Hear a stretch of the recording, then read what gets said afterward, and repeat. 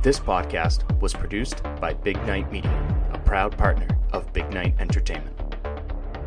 And you know what? It's really fun to be here. Y'all know that theme music? Yeah, yeah, yeah, yeah, yeah, yeah, yeah. Pierce buries it. Tatum drives down and throws it down. This is my end-season ticket to you kidding me?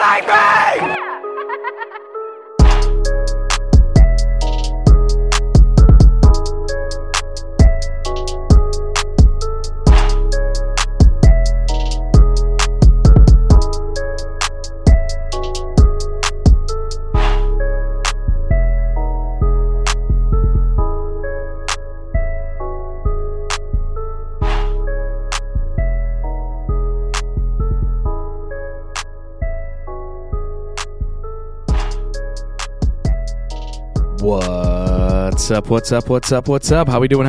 And welcome to episode 211, episode 211 of the Banter podcast. I am your host and favorite Boston Celtics season ticket holder, Timmy G. How's everyone doing? Hope you had a great St. Patrick's Day weekend. You can find me on the Twitter machine at Banter18 or on Facebook and Instagram at Banter podcast. And as you know, part of the Big Night Media team with some great podcasts like the Wicked Fast podcast, 30, Flirty, and Surviving. I'm the promoter. He's the DJ. Eat the Damn Cake, Drinks After Work, Daycations, Be Fit, Music You're Missing, A Chance to Strive, No Limits with Kevin Cooney, and so many other great podcasts you can always check out at bignightmedia.com. And if you're into sports cards, don't forget to check out Card Vault Breaks every single day, morning, afternoon, night, whatever the case may be. Facebook, whatnot, YouTube, Instagram. You can always go check them out as well down at Patriot Place or down at Foxwoods Resort Casino. And you can always follow Big Night Media on Instagram at Big Night Media. Check out Timmy Ticket Tuesday, your chance to win free tickets to upcoming shows at Big Night Live. And you can always get your Banter podcast merchandise. Get ready for hopefully a very long playoff run. Support the podcast at bignightshop.com. Great. Okay, let's talk about the current state of the Boston Celtics. They go 2-2 this week, or this past week, I should say, and are currently 49-23. They only got 10 regular season games left. Let me just say this. I'm recording this early on Sunday morning. So when you wake up and you're listening to the podcast on Monday, if the standings aren't exactly right, that's why. I got to work a show tonight at Big Night Live, so get the fuck over it. Okay, great.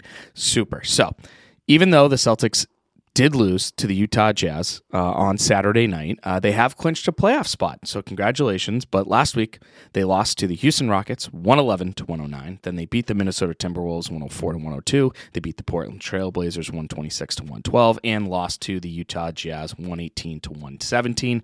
This week, they're finally ending this ridiculous road trip against the Sacramento Kings on Tuesday night at 10 p.m. Then they come home to play the Pacers on Friday night at 7 p.m. and then the Spurs Sunday night at 6 p.m. Again, 10 games left, 6 at home, 4 on the road, and that including that is including games against the Bucks and the 76ers, who are now ahead of them in the standings. That is right. The Boston Celtics are now the 3 seed in the Eastern Conference. Ugh. It's so fucking annoying. But let's talk about it, shall we? So, since the Bucks went on their insane 15, 16, 128 game win streak, whatever the case may be, they are 5-3. 5 plus 3 is a total of 8. And in the last 8 games for the Philadelphia 76ers, they are 8-0. They've won 8 in a row, including a win over the Bucks, and the Celtics are 4-4. So that's probably why the Celtics have dropped from second now to third. Again, it's only percentage points, and I know what you're saying. Well, what about the tiebreaker you're obsessed with? This is why I'm obsessed with the tiebreaker. Because, for example, percentage points-wise, because the Celtics only have 10 games left and the 76ers have, 12 games left. If the Celtics and the 76ers tie with the same exact record, guess who has the 2 seed? The Celtics do. Even though they may have sucked to end the season, the 76ers are really good to end the regular season. This is still a huge help. This is why tiebreakers are so important. Now, again, this tiebreaker may not matter at all if the Celtics keep playing the way that they are and the 76ers are playing as well as they are.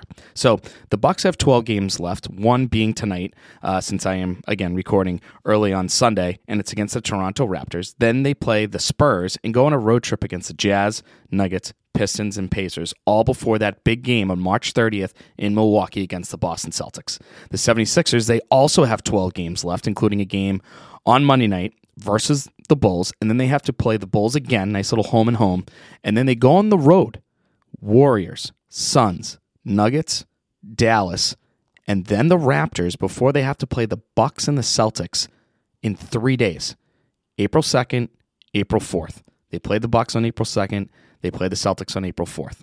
The huge implications to both of those games. Now, according to Tankathon.com, the 76ers have the hardest remaining schedule left in the NBA. The Celtics are 9th and the Bucks are 17th.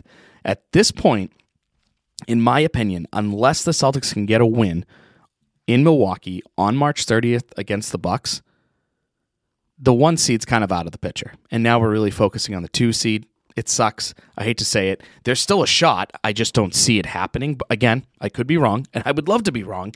I just don't see that happening. The 76ers are actually playing very good basketball. I mean, you could literally argue since the All-Star break, they are the best team in the Eastern Conference right now. But their schedule the last week is really could make or break if the Celtics are going to have the 2 seed or the 3rd seed. And to be honest with you, I would prefer having home court against the 76ers versus having to go to that intense crowd in Philadelphia if you are the Celtics. And listen, we all know the Celtics love to make things more difficult for themselves, but in this case, I would prefer home court. And here's the thing. The last handful of games for the 76ers, and I'm going to be talking about this a lot because it is so important. So if it's repetitive or annoying, or if I sound a broken record, so be it. But I just have to lay into the importance of this. The Bucks, the Celtics, the Heat, the Hawks, and the Nets are the final 5 games for the, the 76ers. And the Bucks will probably not be fighting for a seeding at that point, but the Heat will. The Hawks will, and the Nets will. So that's going to be super important because the Heat and the Hawks, if they want to go back and forth and who's going to have home court for the play-in game to actually get that 7th seed is also very important for the Celtics as well because if they have the 2 seed, that's who you could be playing in the second round. And again, I'm confident if the Hawks are there, I have no problem playing the Hawks in the playoffs. I think the Celtics could beat them very easily. The Heat, for whatever reason, we always have a hard time with the Heat, even when they stunk this year. So all of this is all very important, and we all have to keep an eye on it. It's just not keeping an eye on the Celtics. It's also like, hey, if the Celtics start finding a rhythm, but the 76ers and the Bucks still have a rhythm, that rhythm may not count, and next thing you know, you're going to be the 3 seed, and that's really not ideal. But the Celtics do have 2 back-to-backs left, which means we won't see Al 2 more times this year, which means he'll be available for 8 out of the 10 games, which in my opinion is very good news.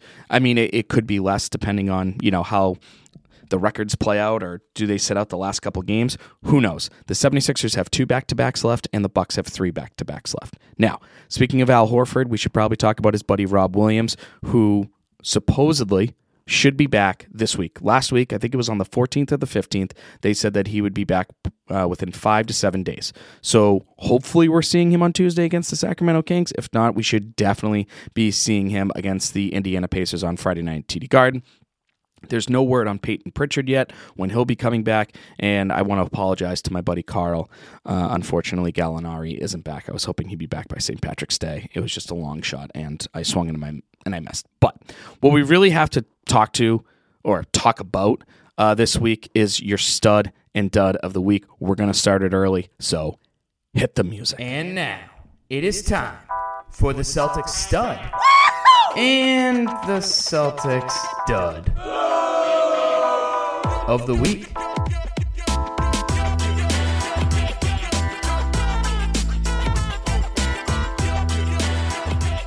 Okay, your stud and dud of the week for episode 211 of the Banter podcast. Your stud of the week is Jaylen Brown because he needs some motherfucking respect put on his name. Now, real quick, before we talk about how well Jaylen has been playing as of late, he had a very interesting, informative, and honest chat with the New York Times.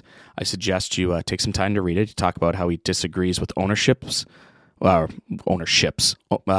Wick and Pags, a.k.a. ownership, on a few things, but willing to put that aside because he wants to win a championship. He also talks about how there are a small percentage of Celtics fans that he still feels are racist and that they attack Jaylen as a person when they lose, but not the player. He also talks about how he believes a black man in this area, it's very hard to buy housing or start a business, and whether you believe him or not, I do believe him. To me, with him saying all this, plus during the All-Star game weekend, him talking about the sacrifice he has to make for being the number 2 guy behind Jayson Tatum. I am more confident in my stance that Jaylen is going to be leaving when his contract is up, which is I do not want to happen at all. But if he's not a fan of the fan base or doesn't like how the city treats African Americans and he disagrees with ownership and he feels like he should be a number 1, yikes. I feel like that's a good enough reason to leave any city. Now, obviously, if he makes All-NBA this year, the Celtics can offer him the most money. It'll be interesting to see how Jaylen approaches that situation. But anyways, everyone say it with me. I've said it once. I'll say it a million times.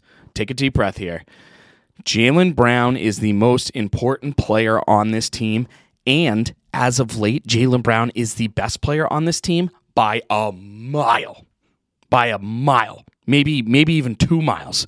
Jaylen Brown should be getting last-minute looks at the end of games, not fucking number 12. I mean, can you imagine number 12 having such a great game? His Tennessee Volunteers beat the Duke Blue Devils in the tournament. He shot the ball well and then decides, yeah, I'm going to try and go up against 2 huge people, height-wise, and try and win the game. No. Jaylen Brown should have got that last look, not Jayson Tatum. No one. And I get why Joe Mazzulla wants to give Tatum the ball at the end of games. He's proven himself. We saw it in the 76ers game. We've seen it in the Nets game in the playoffs. We've seen it Game 6 against the Bucks. Jayson Tatum can come up clutch in big moments. But right now, that ain't working. And you know what is working? Jaylen Brown. And Jaylen Brown deserves to get more looks at the end of the game when he is carrying the team throughout the entire game. Jaylen Brown, since the All-Star break, with a mask, due to a broken face, he's averaging 28 points per game, which is more than Jayson Tatum, 6 boards, 4 assists, shooting 50% from the field and 39% from 3. Now, of course, his turnovers are still not ideal, and at this point, we may just have to deal with it. But right now, Jaylen Brown takes a jump shot. I am more confident in that jump shot than I am Jayson Tatum's. And I am more confident that Jaylen will attack the rim harder than anyone else on this team. And I am more confident Jaylen is taking every single game seriously. And I am more confident that Jaylen is the leader of this team. I mean, just this week alone, 43, 35, 27, 25. Now, led the team to a 2-2 record, but sure, that 43-point game against the Rockets kind of sucked, kind of a wasted performance, but can you imagine if Jaylen didn't play that well? Because Jayson Tatum didn't play that well. But Jaylen Brown needs to be appreciated, needs to be respected by this fan base more than he ever has before. Because if Jaylen doesn't play at this level that he has been playing since the All-Star break, this team may have to be worried about the fucking 4 seed and not the 1 seed. Okay? And the dud of the week is his buddy Jayson Tatum. And to be honest with you, I don't know what's wrong.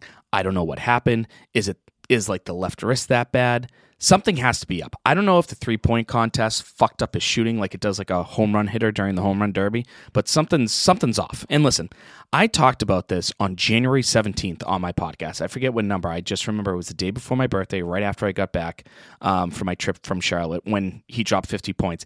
And I was complaining about he's taking too many 3-pointers and he's not shooting well. He was taking about 9 3-pointers a game during a very rough stretch of shooting, and now he's taking 10 a game. And I'll get to that in a second, okay? But this dude, since the All-Star break, has not been very good, and it is wildly concerning, if you ask me. Like, do I think Jayson Tatum should be in the MVP convo right now? No, I don't. Like, and to be honest with you, I don't care that he just scored 2,000 points in a single season either. Like, congrats on the sex. I don't care about that. I care about Jayson Tatum being right for the playoffs because Banter 18 is more fucking important than the goddamn scoring title. So, since the All-Star break, Jayson Tatum is averaging 29% from 3. He has taken 123 pointers in 12 games. That's 10 a game. So even though he was shooting poorly in January, he has decided even in March, I'm still shooting poorly and I'm going to take more per game. He has made 35 of those 123s, which is about 2.9 per game. Let's just say it's 3 for easy math. And guess what? 2 out of those games, he's hit 0. So he has hit, like, think about that. Jayson Tatum in the last 12 games, 10 of those he's hit a 3-pointer, but 2 of them he's hit 0. And, you know, during the bubble when he went like 1 of 19, everyone was like, oh my God. Twice since the All-Star break, a goose egg in the 3-point mark. Now, Here's the thing, and this is where I start getting angry and I start getting really fucking annoyed because it makes zero sense to me. Jayson Tatum has only taken 113 shots inside the three-point line since the All-Star break. And guess how many he's made? 63, which is 55.7% from the field. Okay? 29% from three, 55.7% from anywhere inside the three-point line. The three-point average across the league this year is 37.6. Tatum, since the All-Star break, is 8 percentage points below that. And this season as a whole, he is 34.5, which is still below the league average. Oh, and by the way, this is the lowest of his career. His average three-point shooting throughout his entire career before this season is 37.5. And now he's shooting 34.5 this season. And since the All-Star break, 29%. But guess what? He's shooting 54.7% inside the three-point line. Okay? His career average is 50%. So he's having the best season ever inside the three-point line. And listen, I know that Joe Mazzulla is telling him threes. Take all the threes. Joe Mazzulla loves the threes. He's obsessed with threes. I get why it's the way the NBA is now. But what in the actual fuck, dude? Think about it. 29% or 55%. And whether you think I am a fucking idiot who has a podcast and has enough money to pay for season tickets or not, we both know that the right thing to do here is take a fucking 2-point shot. And if you don't get a 2-point shot to fall in, go to the fucking free throw line where you are shooting 86%. Like, what? I mean, since we're spiraling like real bad, like let's spiral real bad over this, okay? Because it's really fucking annoying me. Look at all the wins since the All-Star break with the Celtics and Jayson Tatum. They have beat the Pacers, they've beat the Phillies, they beat the 76ers. So they beat the Pacers, the 76ers, the Cavs, the Hawks, the T-Wolves, and the Trailblazers twice. In those games, he has averaged over 10 free throws a game, which on average, he makes about 8.5 of those. In 5 out of the 6 losses since the All-Star break, because remember, he didn't play one of the Cavs games where Grant Williams missed 2 free throws, and I just called him, I'll call him a Grant Williams in this case, because he did shoot very well yesterday, but number 12 fucking blew the game. So in 5 of those 6 losses, he's only averaging 5 free throws. In one of those games, he had 12, and that was that double overtime game against the Knicks. So if you take that loss away, when Jayson Tatum doesn't get to the free throw line, since the All-Star break, in losses, he has shot 1 free throw, 2 free throws, 4 free throws, and 6 free throws. So what the fuck? And listen, I didn't go to Harvard. I didn't stay at a Holiday Inn Express last night, but Jayson Tatum attacking the rim is a good thing. Jayson Tatum taking a step in from the three-point line is a good thing. You got a 55% chance of it going in. Jayson Tatum taking a mid-range jumper, 55% chance of it going in. Jayson Tatum getting fouled within that area, averaging 10 free throws a game. 85% chance that those free throws go in, or take fucking 10 3-pointers and only watch 2 of them go in. Fuck, man. It's so annoying. It's like, I get he's technically doing what the coach is asking of him. But for God's sake, just take a step in or attack the rim more. Because it works. Literally, you could just I know it's so much more numbers than just analytics and all that shit. But if Jayson Tatum goes to the free throw line, the Celtics win. If Jayson Tatum shoots poorly from the three-point line, the Celtics lose. Now, with all that being said, Jayson Tatum's rebounding as of late has been very good and very helpful, especially with the absence of Rob. But Jayson Tatum can't play as much as he did against the Jazz the other night and only get 3 rebounds. But he can rack up 15 against the Trailblazers when he drops 30, and everyone's like, oh, he's back. I need less 3-pointers from Jayson Tatum unless all of a sudden his shot comes back. But to me, one game going 6 of 10 doesn't mean you're back. I need multiple games like that because you need multiple games to win a series in the NBA playoffs to get to the NBA finals. Okay? That's your stud and dud of the week for episode 211. Jayson Tatum is your stud. I'm sorry, Jayson Tatum is your dud and Jaylen Brown is your stud. Whew. All right. I'm so glad I got that off my chest. Hopefully my therapist wasn't listening. Okay. Listen. I'm really not going to talk about the Jazz or Rockets game or the Timberwolves or the Trailblazers game, to be honest with you. Actually, I'm really not going to talk about last week at all.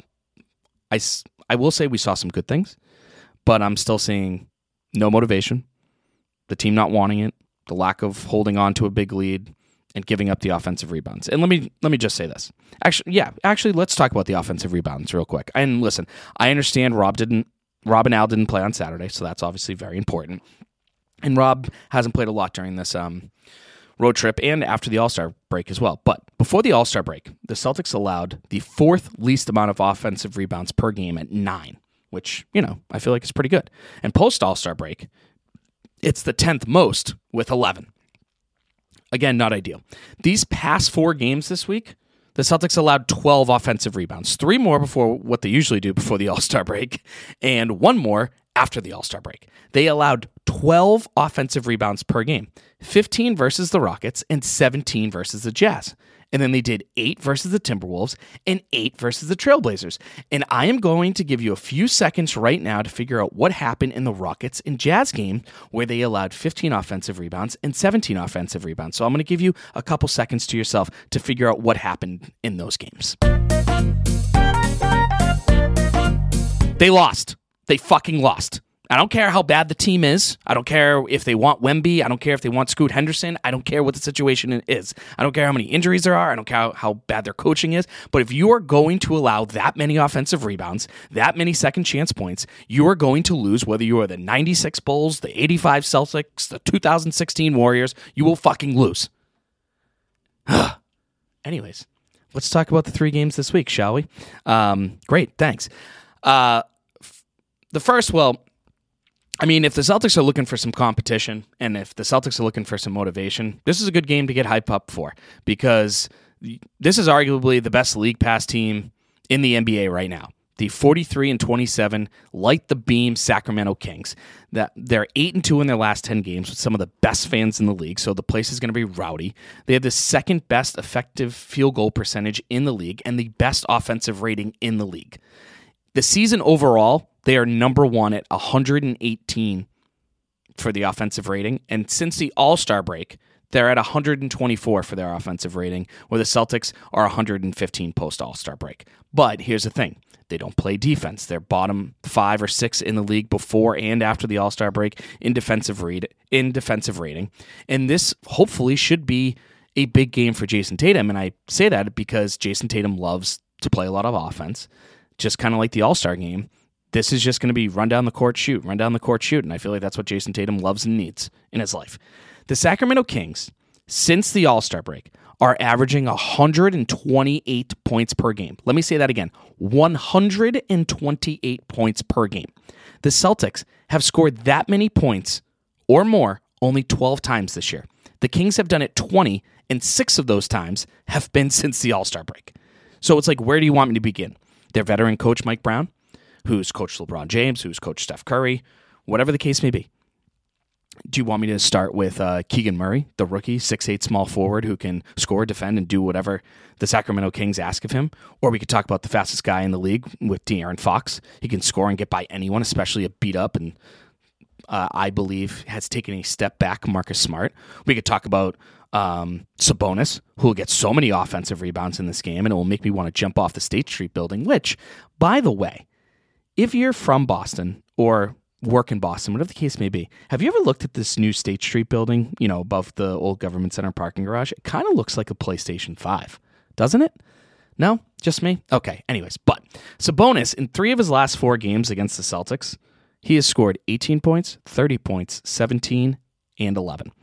But in those 4 games, he has pulled down 10 rebounds, 20 rebounds, 6 rebounds, and 22 rebounds. 20 rebounds and 22 rebounds in 2 of the last 4 games against the Celtics. So I don't know. Find him. Put a body on him. Put your butt into him. I don't care. Box him the fuck out.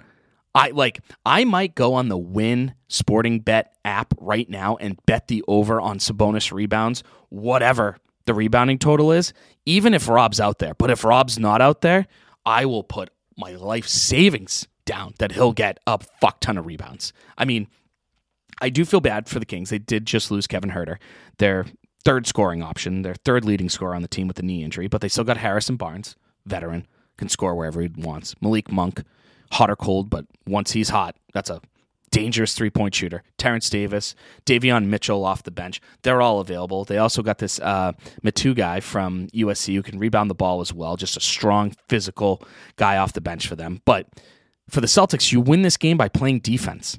Like we know the Celtics defense is. A lot of switching, a lot of communication, doing well in your rotations, limiting second chance points. And you got to love to rebound the ball. You got to love it. You got to want to rebound the ball. Because scoring the ball on this Sacramento Kings team shouldn't be hard. I mean, let's be honest, the Celtics will probably make it look hard, but scoring shouldn't be the difficult part here in this game. The difficult part should be limiting second chance points and playing defense against a very fast-paced team. Listen, I would not be surprised if the Celtics lose this game. But if they do, it's going to be because of what they did in November. They defended, they rebounded, and they scored at will. Now, Pacers, Spurs, Friday, Sunday, TD Garden. I'm sure it'll be nice to be home after a long road trip. I can't wait to go to the games. I feel like it's been forever. But the Pacers game, the last time you played them, you needed OT to beat them. And the last time they came to the TD Garden, they beat you. So, hopefully, I'm not jinxing this in any way, shape, or form with what I'm about to say, but I am confident Miles Turner will not go 8 of 10 from 3 in the game like he did last time, where the Celtics needed overtime right after the All-Star break to beat the Pacers. Since he's gone 8 of 10, Miles Turner is shooting 21% from 3. Just a little bit less than Jayson Tatum. But, of course, knowing our luck, as the Boston Celtics fans, he'll probably go 9 of fucking 14 from 3. I mean, Aaron Nesmith will give you hell on the defensive end. I think he's always fired up playing the Celtics. Feel like he didn't get a fair opportunity, which is, completely fair by him. But at the same time, Jayson Tatum and Jaylen Brown was in front of him, so what are you supposed to do? His three-point shot has improved as well.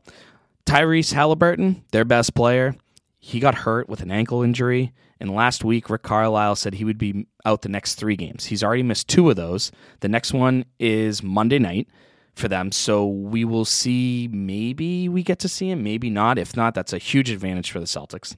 The Pacers are only, a game and a half, maybe a game out from the play-in bid, so they'll want to show up, and they'll want to give a great effort against one of the best teams in the league, and the Celtics have to match their intensity.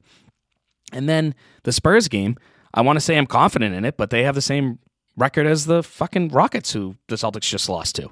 But, I mean, I don't know. The Spurs were just up 29 the other night on the Grizzlies, and the Grizzlies came back to win. They still got Devin Vassell, Keldon Johnson, great future for them, but I swear to God, if the Celtics lose this game, that might be my breaking point, because I feel like I've done very well staying positive, realizing it's a long season, blah, blah, blah, blah, blah, blah.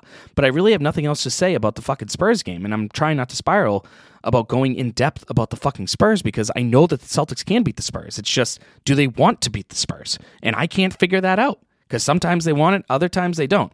And oh yeah, one last thing. I know a way that the Celtics can win these games, okay? And that's by playing fucking Derek White in the 4th quarter of the game. Joe Mazzulla, you did not play Derek White in the 4th quarter of the Jazz game. Why?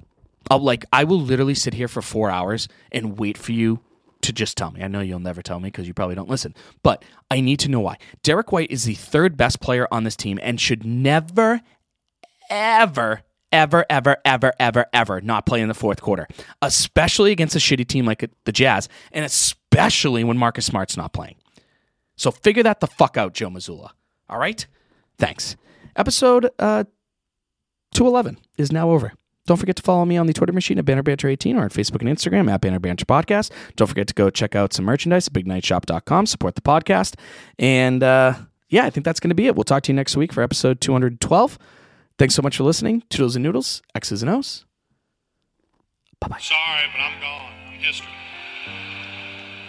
And I dedicated my life to the Boston Celtics. I dedicated my life to the fans of Boston. I did my very best to please each and every one of you. Good night.